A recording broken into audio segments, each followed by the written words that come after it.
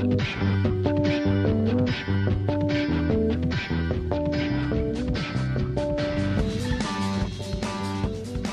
and welcome to the Politically Speaking podcast. I am once again your kind and generous host, Jason Rosenbaum with St. Louis Public Radio. Alongside me in studio in St. Louis is Joe Manis, and I'll withhold the kind and generous. I am ruthless and evil.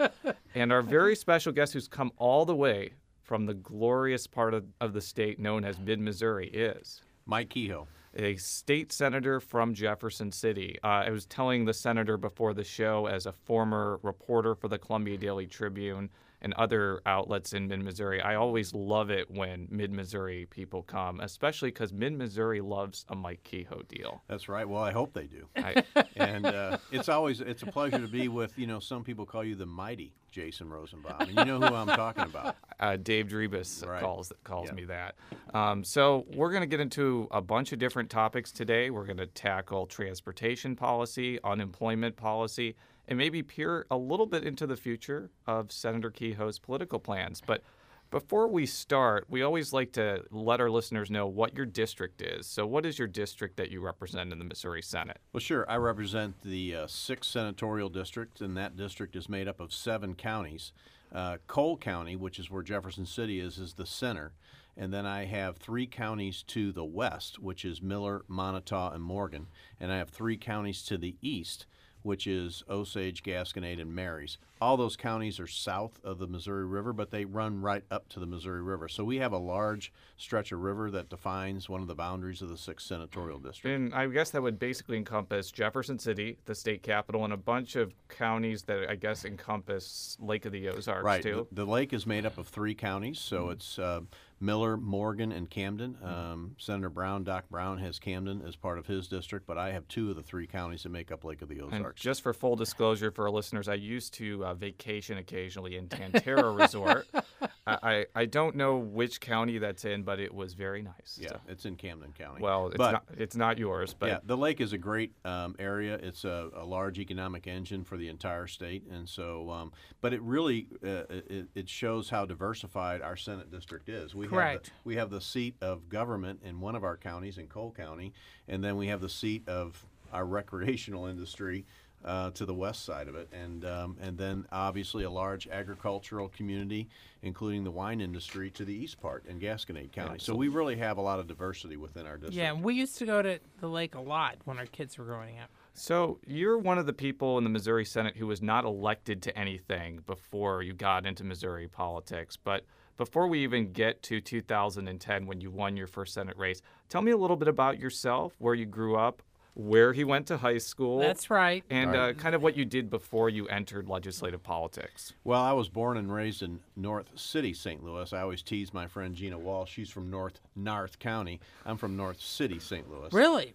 Yes. Where at? Walnut Park. Okay. Kind of the Calvary Cemetery area. Yeah. Baden. Yes, Is what yes. most people would Now, I know. got to ask this question because I interviewed Dave Sinclair's son, James Sinclair, and Yes. apparently they grew up in North St. Louis City, too. Did you know that family growing up? I grew up with James. Unbelievable. Yeah, my connection to the Sinclair family is James Sinclair. I mean, there's 7 kids, and they used to tease me and say I was the 8th adopted one. But James is my buddy still today. Very good friend. I just interviewed him about Melville because their main dealership is there and how it's changed. And they mentioned to me that they lived in North St. Louis City, right. and Dave Sinclair used to be a police officer. Dave Sinclair and my father were beat cops together for the St. Louis City Police Department. Really? Mm-hmm. They walked the beat, and they were partners. And that's how our family's relationship started way before I was born. So where did you go to high school? Chaminade. Chaminade. Out on Lindbergh. So Yes. did my son. Oh, did he?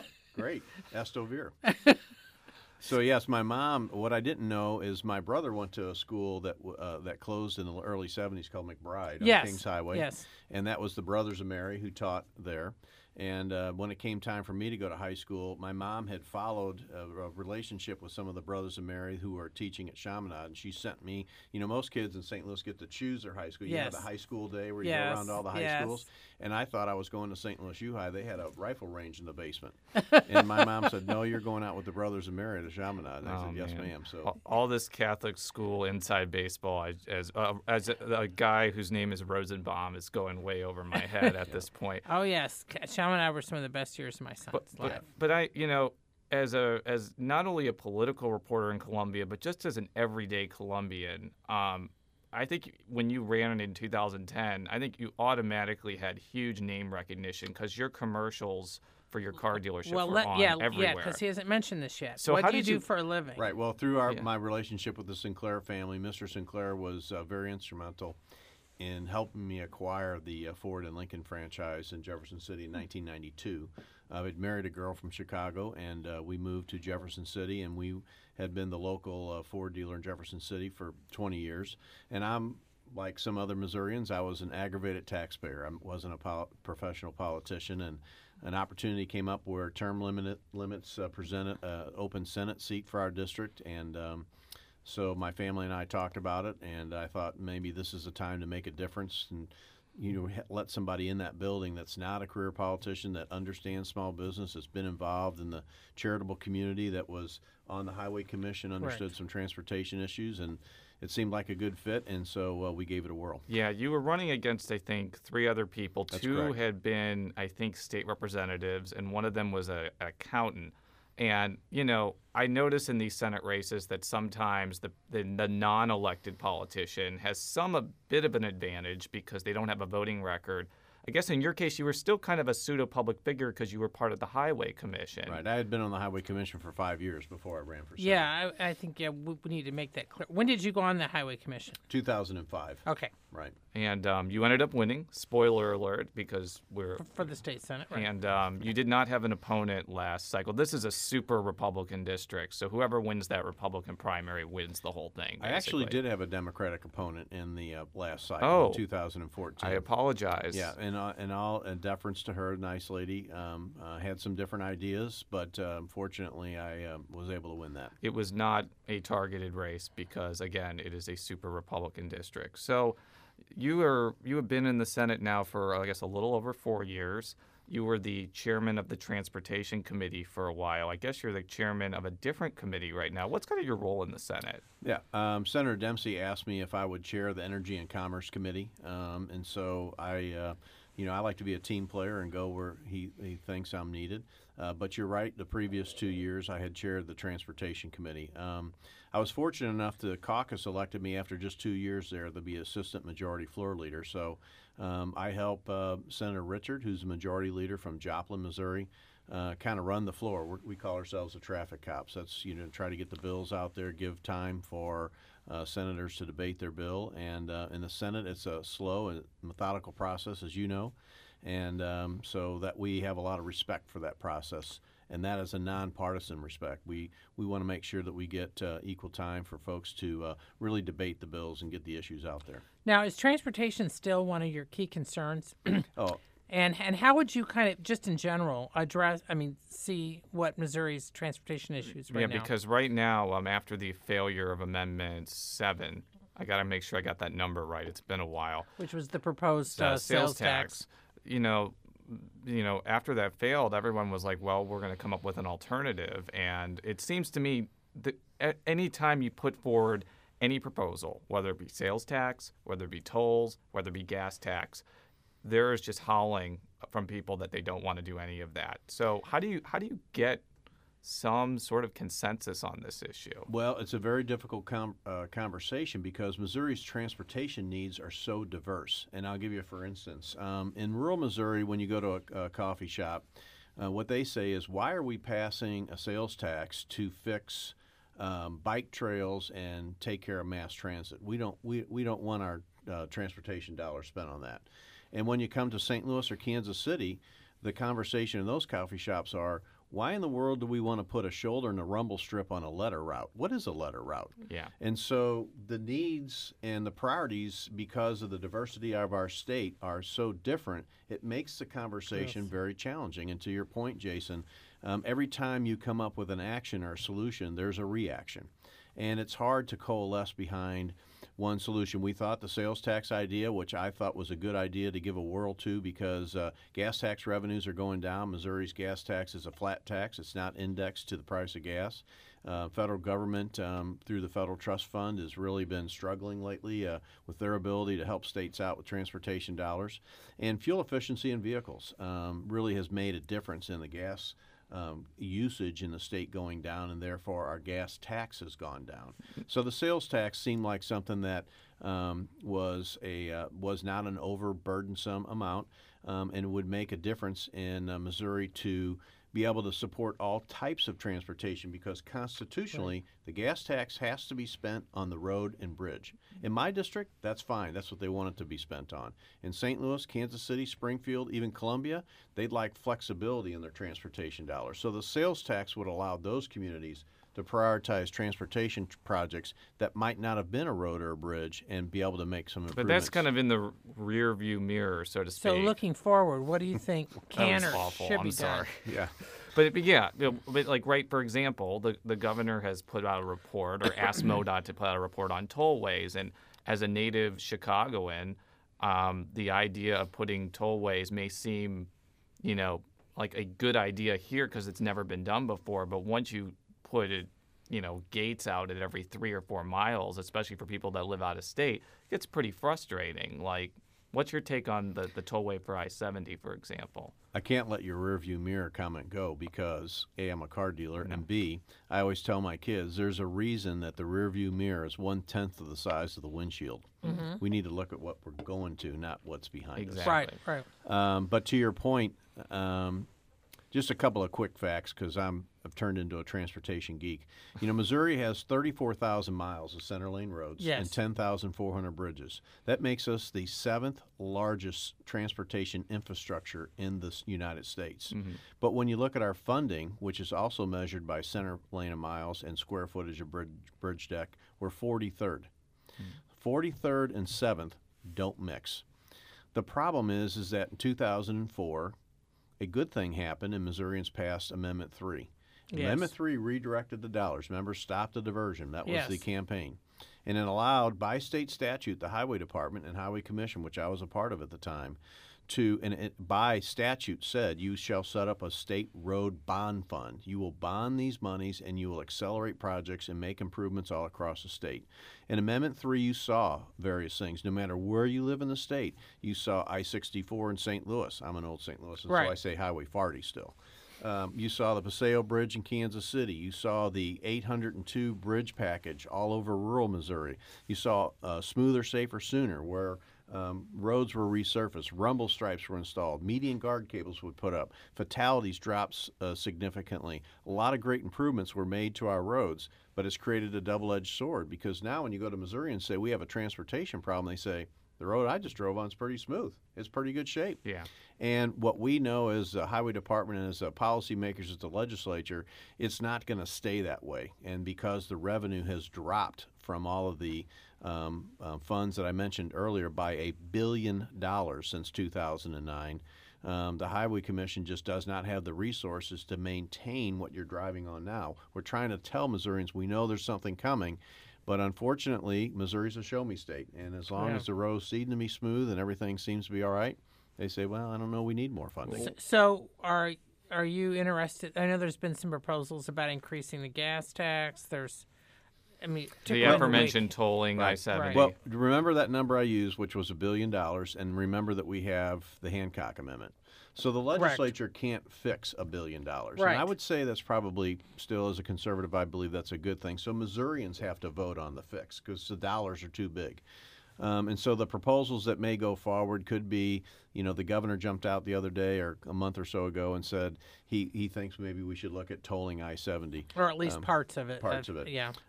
There's other people have talked about a gas tax increase. Anything over about 2 cents a gallon would have to go before the voters. Okay. So if it's a significant amount of gas tax, if you took the Amendment $7 that was proposed as a sales tax and translated that into how many cents on gas, that'd be about 24 cents a gallon.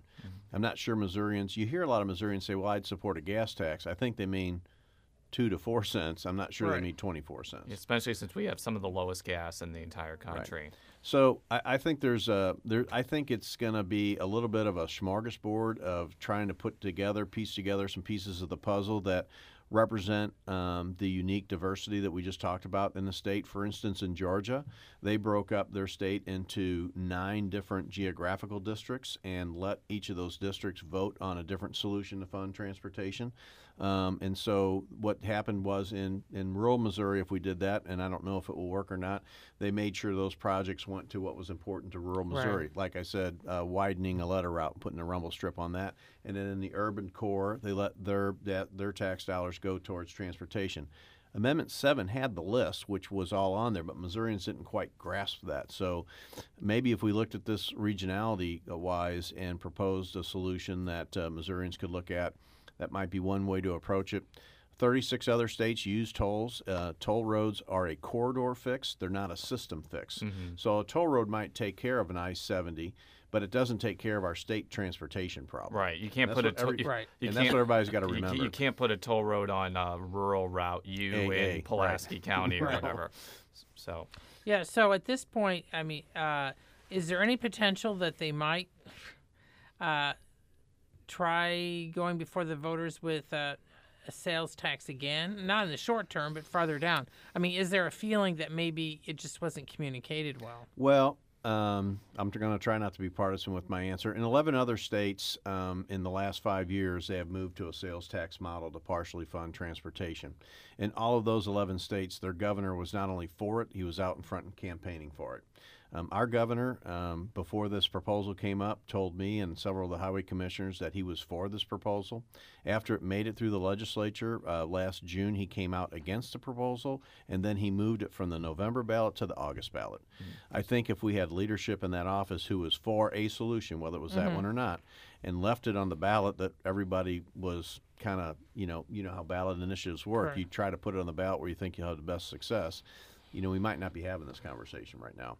I'm not sure. It's going to take a while for those questions, whatever the funding option is, to get back out before the voters because, the environment's got to be right to put a question forward like that. And it's a very tough, hey, I hate taxes worse than anybody who will listen to this podcast. But at some point in time, I believe Missourians are sick of politicians who duck solutions because they're a hard conversation.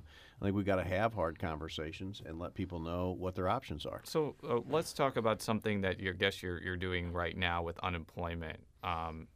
This was actually a bill that you sponsored last year. That could you explain what it is? Because I don't want to explain it incorrectly. No, it does two things. The unemployment bill, we passed it through the House and Senate last year. The Senate overrode the governor. The governor vetoed it. The Senate overrode that veto. And then the House fell 2 votes short of an override. So it's the exact same bill, and it does two things. So Missouri has a pot of money called the Unemployment Trust Fund that Missouri employers pay into all the time, every day, based on their employees and their payroll. Back in 2009 and 10, Missouri's Unemployment Trust Fund went broke. There wasn't enough money to fund all the employment claims with the downturn in the economy. So what Missouri did, and many states that had to do this, they borrowed money from the federal government to fund unemployment claims. When that money came from the federal government, it comes with penalties, interest, all kinds of things. The federal government does very good when they get repaid for these unemployment loans. And that assessment, what happened was, so Missouri employers in 10, 11, and 12 were still paying their normal unemployment insurance like they always do, but they got additional assessment as much as going to $84 per employee for every employer to help pay back the federal loan. And it was ridiculous that as employers are just trying to come out of a bad economy that they have this additional cost. Because remember, some people say, oh, you're just whining about employers. Remember, any business incurs a cost. Those costs eventually get passed on to the consumer. Sure. So you want to keep Missouri employers competitive. You want to make it a good workplace. And we want the economy to grow. So that wasn't the right message to send to businesses across the state. What our bill does is says that if we ever have to get into a situation where we have to borrow money from the federal government, we should bond that balance and pay it off over time versus borrowing from the federal government, having to pay it back quicker and have to pay all these penalties. It doesn't force bonding. It just asks the bonding board, they call it the BUF board in the state of Missouri, to look at bonding the balance. But number two, and more importantly, is how do we keep from getting in that hole again? What it does is it ties, several states have done this, it ties the number of weeks an employee can get if they have to be on unemployment to the state's unemployment percentage. So if the unemployment is really bad, 7% or higher, I believe, they get 20 weeks of unemployment just like they do now. However, if unemployment rates are at 5 or 5% or below, they qualify for 13 weeks. And there's a sliding scale in between Right. those two numbers. Now, I wanted to and, ask and you- so what that yeah, does is continue. tries to help keep a stronger balance in that trust fund. So if we do hit another dip in the economy, we're not out borrowing from the feds again. Now, I understand the rationale because I think I've talked with other people that say, paying out unemployment for businesses is expensive with the premiums and whatnot. But let's just say I'm a person who has a lower to middle class job and I lose my job under the situation where there's only 13 weeks unemployment, and after the 13 weeks run out, I don't have the wherewithal to pay my bills anymore. Yeah, but you understand you still qualify for federal unemployment. That's true. And that's many times as much as 50 weeks. That number varies pretty much, but generally it's somewhere between 40 and 50 weeks. It's been even higher than that when the recession hit.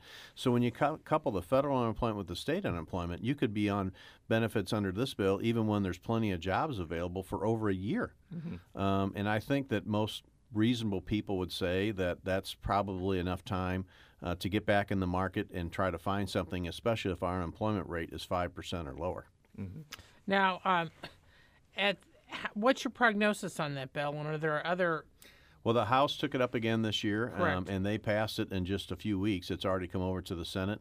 Senate bill will have a hearing this week, and I believe Senator Richard and Senator Dempsey are both very committed to getting that bill taken up as a priority and get it back to the governor's desk. Now, separate, another issue, and this is somewhat tied to the transportation, but also other things, is from your vantage point as a car dealer, you kind of understand this. There's also the Tesla legal fight, which actually began with a legislative bill last session, which didn't get through. And I just wanted to ask you really quickly, do you currently own a car dealership, or did you already sell your car No, dealership? in November of 2011, we merged with the Mockins Automotive Group out of Columbia. So I don't own any piece of that business. However, I do, to make it clear, I still do work for them and help them with some of their expansion strategies and some of the Okay. facility building and stuff like that. Just wanted to get that out of the way. Continue, Right. Joe. And Tesla, just so our listeners know, is an electric car. Right. But they use a different way to sell them. They don't have dealerships. So do you want to explain just a little bit about Sure. the suit, just in basics? Well, sure. Well, terms? Tesla is a new startup company based out of California. It's started by Elon Musk, who is a guy who builds rockets and all kinds of different stuff. And Tesla, let me be clear, is a very cool car. I've been in the car. I love it. It's a neat car. It's an electric car, but all manufacturers have electric cars now. Ford, Chevy, Honda, we all have electric cars on the showroom you can get. But what Tesla did as a model is that they went out and said, we're not going to have dealers. We're just going to sell factory direct. And on the surface, consumers would say, ooh, that's a really good deal. I can buy factory direct and save money. But what that means is you don't have a competitive advantage of two dealers trying to give you the best deal. You're paying full retail for that car when you buy factory direct. And we believe, the Missouri Auto Dealers Association, is that Missouri has a Missouri state franchise statute that was enacted in 1980 that lists very specifically how Missouri dealers should act should they distribute automobiles. We would like Teslas sold in the state of Missouri. We believe they should have to go through a franchise auto dealer. Governor Nixon decided through his Department of Revenue that they would create a unique tier for Tesla and all of a sudden just not pay attention to these 1980 franchise laws that all dealers have to follow and create some kind of new tier that is not in state statute that says, okay, we'll just let Tesla sell direct. And it's not, some people say, well, the car dealers are just whining again. The 1980 statute was put in place as a consumer protection piece because I'll guarantee you what legislators thought back then was, we don't want our constituents out buying cars and then they have a problem with it and they go back and the dealership's out of business or the brand Right. has folded and there's nobody there to take care of them. Because that's what will happen. And it might not be Tesla. It could be a Chinese company that decides to follow this model and start selling cars direct at a higher volume. Tesla's a very low volume. It's a very expensive car. But you start getting high volumes of cars in here, and your constituents all of a start ending up with these things. They don't have a local dealer to go to that is providing jobs and involved in the community to back up to help them take care of that car after the purchase has been made. So that's what the intent of the law was way before I was in the legislature. I almost said I was in grade school then, probably about high school. And so that's what the franchise dealers are saying. We've had to abide by this franchise law. Let's just make it a level playing field.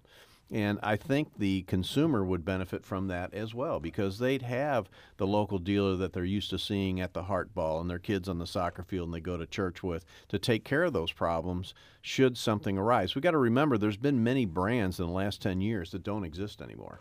Saturn doesn't exist anymore. Trust Remember? me, I know. I was a big Saturn fan. Yep, Mercury, which we had. People don't remember Eagle. Remember the old Jeep Eagle, Plymouth. Yes. So unfortunately, things happen in the market that causes a manufacturer to not make it. And there's a whole nother conversation on Tesla's financials. But what if that car were manufactured to go out of business?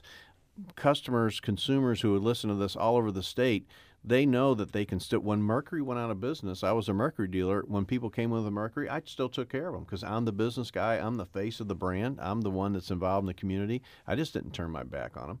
What will customers do when there is a massive recall on some of these cars? Where will they take these things? They don't have anywhere to go. Now, the lawsuit, though, is against the State Department of Revenue. It is. It's not against Tesla. The lawsuit is not about Tesla. It is about the Department of Revenue's decision to create kind of this unique tier and issue a franchise license. So is that affecting like other issues from the standpoint that since Meta has sued the Department of Revenue, and that's part of the Nixon administration, is this affecting peripheral issues since the suit's going on? No, I don't think there's other issues that it's affected. As you know, that's the breaking news is Tesla has decided to intervene on this lawsuit, and I think the Dealer Association is saying fine because it's not about Tesla. It's about the Department of Revenue's decision to not follow the 1980 statute that's been on the books that every other dealer has had to follow. So, what do you see as the other major issues if you dealing with transportation and unemployment? Other major issues that you will be involved in this legislative session? Well, there's a lot of, as I mentioned, Senator Dempsey has asked me to be the chairman of Energy and Commerce. There's a lot of concern from Missourians about the overreach that the EPA seems to be enacting, especially in the agriculture industry, as it has to do with the Clean Water Act. Utility companies, everything from our electric co-ops to our investor-owned utilities, are concerned about the overreach on the Clean Air Act. And to the extent that we can work with DNR and make sure that we use some common sense practices before we get there. I mean, I don't think there's anybody who lives in the state or listening to this podcast that wants dirty water or dirty air, but at some point in time, you have to use a reasonable measurement of how to get there. We have, I filed a bill out there that says that before you enact some of these EPA standards, we have to look at what the economic impact is. I have a little town in Osage County called Chamois, Missouri, and they've had a coal plant there since 1965. That plant was shut down last year. 32 jobs were lost. The school district's major source of funding from property tax revenue is gone. The town literally could dry up just because of the closure of that plant. And not all of the reason, but a large part of the reason they closed were the additional air quality standards that had to be enacted to make that plant run to EPA standards. Now, nobody in the area was getting sick. There weren't dead birds in the fields. There wasn't an effect on the ecological system around that area. It was just continuing to keep up with air quality standards, even though the plant had the best safety record, had no problems out there, was producing and generating electricity for Missourians. I mean, those are the kind of things we got to start saying, whoa, wait a minute, before we put these onerous rules that the administration out of D.C. is promulgating onto Missourians and Missouri businesses, let's make sure it doesn't have a bad effect on the local economy. Now, a couple of political things before we wrap up here. While I was on vacation in actually chilly Florida, believe it or not, I noticed it was a cool wave instead of a heat wave. It was like 50 and 60 degrees. No swimming for Jason during that time. I noticed there was kind of a minor tiff in one of your committees with recording a video. Can you tell me a little bit about that? Sure. Well, in our first energy committee, we were contacted by somebody who wanted to videotape the recording, and the rules of the Senate, which have been in place long before me, say that if you're a Missouri member of the Missouri Press Corps, you're allowed to do that, and you just call the chairman's office, and we know you're there, and we allow it. And other than that, we do not allow, the Senate does not allow videotaping of committees. However, anybody who can go to it, obviously, it's open to the public, and you can also work through the Senate Communications Office, and they'll give you a copy of a video that you've seen Dean stand there many a times. It's recording these committee hearings, right, and they can have it. They didn't like that answer. And it was a group called Progress Missouri who tracks a lot of people. Was the concern that they're a political group and some of the footage may be used in campaigns or something, or is it just more of a protocol thing? No, it wasn't that. It was more about the rules of the Senate, and I think the Senate is a very traditional place that has rules established for a reason. Yes. And I believe that there's a lot to be said for following those rules and keeping those traditions alive. And there's still full access to all that information. And trust me, if you don't wear a suit jacket in the Senate, you get kicked out. So Yes, you do. I know that for a fact. Is there any like desire maybe to live stream a lot of these with Senate communications? You know, we tried in one of the hearing rooms, as you know, we have a GoCam down there, and Yeah. we're starting to play with some of that technology as the Capitol hopefully gets remodeled at some point in time, and we fix the structure up that's falling apart. I'm hoping that we put better technology into the hearing rooms. because that would solve the problem right Right. there. Yeah, So- I'm 100% because for there that. have been discussions about that, about the fact that while I can listen, I can't see, but I can listen to the House and Senate floor proceedings. But you really, unless you're there, but not on the committee. But the senator's right. The Capitol is old. They need to kind of repair a lot of things, and there could be some technological problems because the Wi-Fi signal in the Capitol can It's be horrible. pretty bad. Yeah, so I think when we do that remodeling, I know the current leadership, both in the House and Senate, was really in favor of trying to incorporate those changes. Now let's talk about 2016. You're term limited in 2018. I think that you've been kind of linked to a number of races. I mean, you're in the 3rd congressional district, so you could potentially run for Congress. There's lieutenant governor. There's secretary of state. There's treasurer. I guess you can't be attorney general because thankfully you're not an attorney. Well, I tell Attorney General Koster and then some of our Republican friends who are running Kurt Schaefer that I think there is something on the books that says you don't have to be an attorney to run for Attorney General. It's just I like- just do that to get their goat. It's just like the movie. It's just like the movie Air Bud. Air Bud was able to play basketball because even though there's no rule that says you can play dogs can play basketball, there's no rule that says you can't. So what are you thinking for 2016? Well, you know, I tell people that I'm a kind of a door is always open. I look through all the open doors, and mainly that's in my household. My wife is always trying to kick me out of the house, and that's why the door is open. She wants me out more and out and about. But I never wanted to be a professional politician, but I am the father of 4, and I have a very supportive family. And if there is an opportunity that seems to make sense that I think we can make a change in policy and help Missourians, I'll certainly look at it. I don't have any firm plans on running for any of those offices, but I've been approached by several people. We've looked at several of them, and Anyone's in particular? I'm not going to run for governor. So Okay. I'll just get Okay. that done on your Okay, podcast okay. here right now. What about lieutenant governor? But I Kinder should never doesn't say run. never. Somebody told me the other day, never say never. yeah. Lieutenant Governor Kinder, I believe, is still going to run, and I think that probably will be a little bit of a full race. I think it's early on in the process in that a lot of the deck chairs are going to get reshuffled. Yeah, like for example, although I think Congressman Luke DeMeyer said a couple weeks ago he's going to run for re-election. Had he decided to run for governor, that would have been like a 30-way Republican primary that you would have probably been considered one of the top candidates for. So I'd say if Congressman Luke DeMeyer, is a good friend of mine and does a good job, but if he ever decides to retire or get out of that for whatever reason, there'll probably be a lot of people that look at that seat. it will be Because you know that district is huge. It goes all the way Yes. from his town of Miller County and through Cole all the way up to St. Charles County and down into And East of Jefferson Yes. County. unlike Yes. in 2008, which was probably one of the wackiest congressional primaries of ever, it would be a situation where the Republican primary winner becomes the congressman because it became more Republican after redistricting. Yeah, it did get a little stronger Republican after the redistricting map. So we'll see what the future holds. It really is. I'm literally a poor kid from North City, St. Louis. So every day I walk on that Senate floor and we start with a prayer and a pledge of allegiance, I still get goosebumps, and I mean that. It's an honor to be there. All right, we'll wrap up this show. Thank you so much for coming here. Thanks for having me on. To close this out, you can follow all of our stories at stlpublicradio.org. And just as a quick shout out to our former host, Chris McDaniel, who has left St. Louis Public Radio, I just wanted to take this opportunity to thank him for all of his contributions, both to our show and to our station. I know that he's going to do very well in his next projects and his future, and I just wanted to thank him, and I have now taken dictatorial control over his show. Thank you for that. you can follow me on Twitter at jrosenbaum. You can follow Joe on Twitter At J Mannis, that's JMANNIES. And I don't think you have a Twitter account. I'm gonna get my 17-year-old daughter to set one up for me. I'm on Facebook though. Okay, Yes, follow okay. him on Facebook. You're part of the bumper crop of politically speaking people who are only on Facebook, and I think you made the right decision, even though I'm a Twitter obsessive. Yeah, I was going to say I'm Twitter obsessive too. Until then, so long.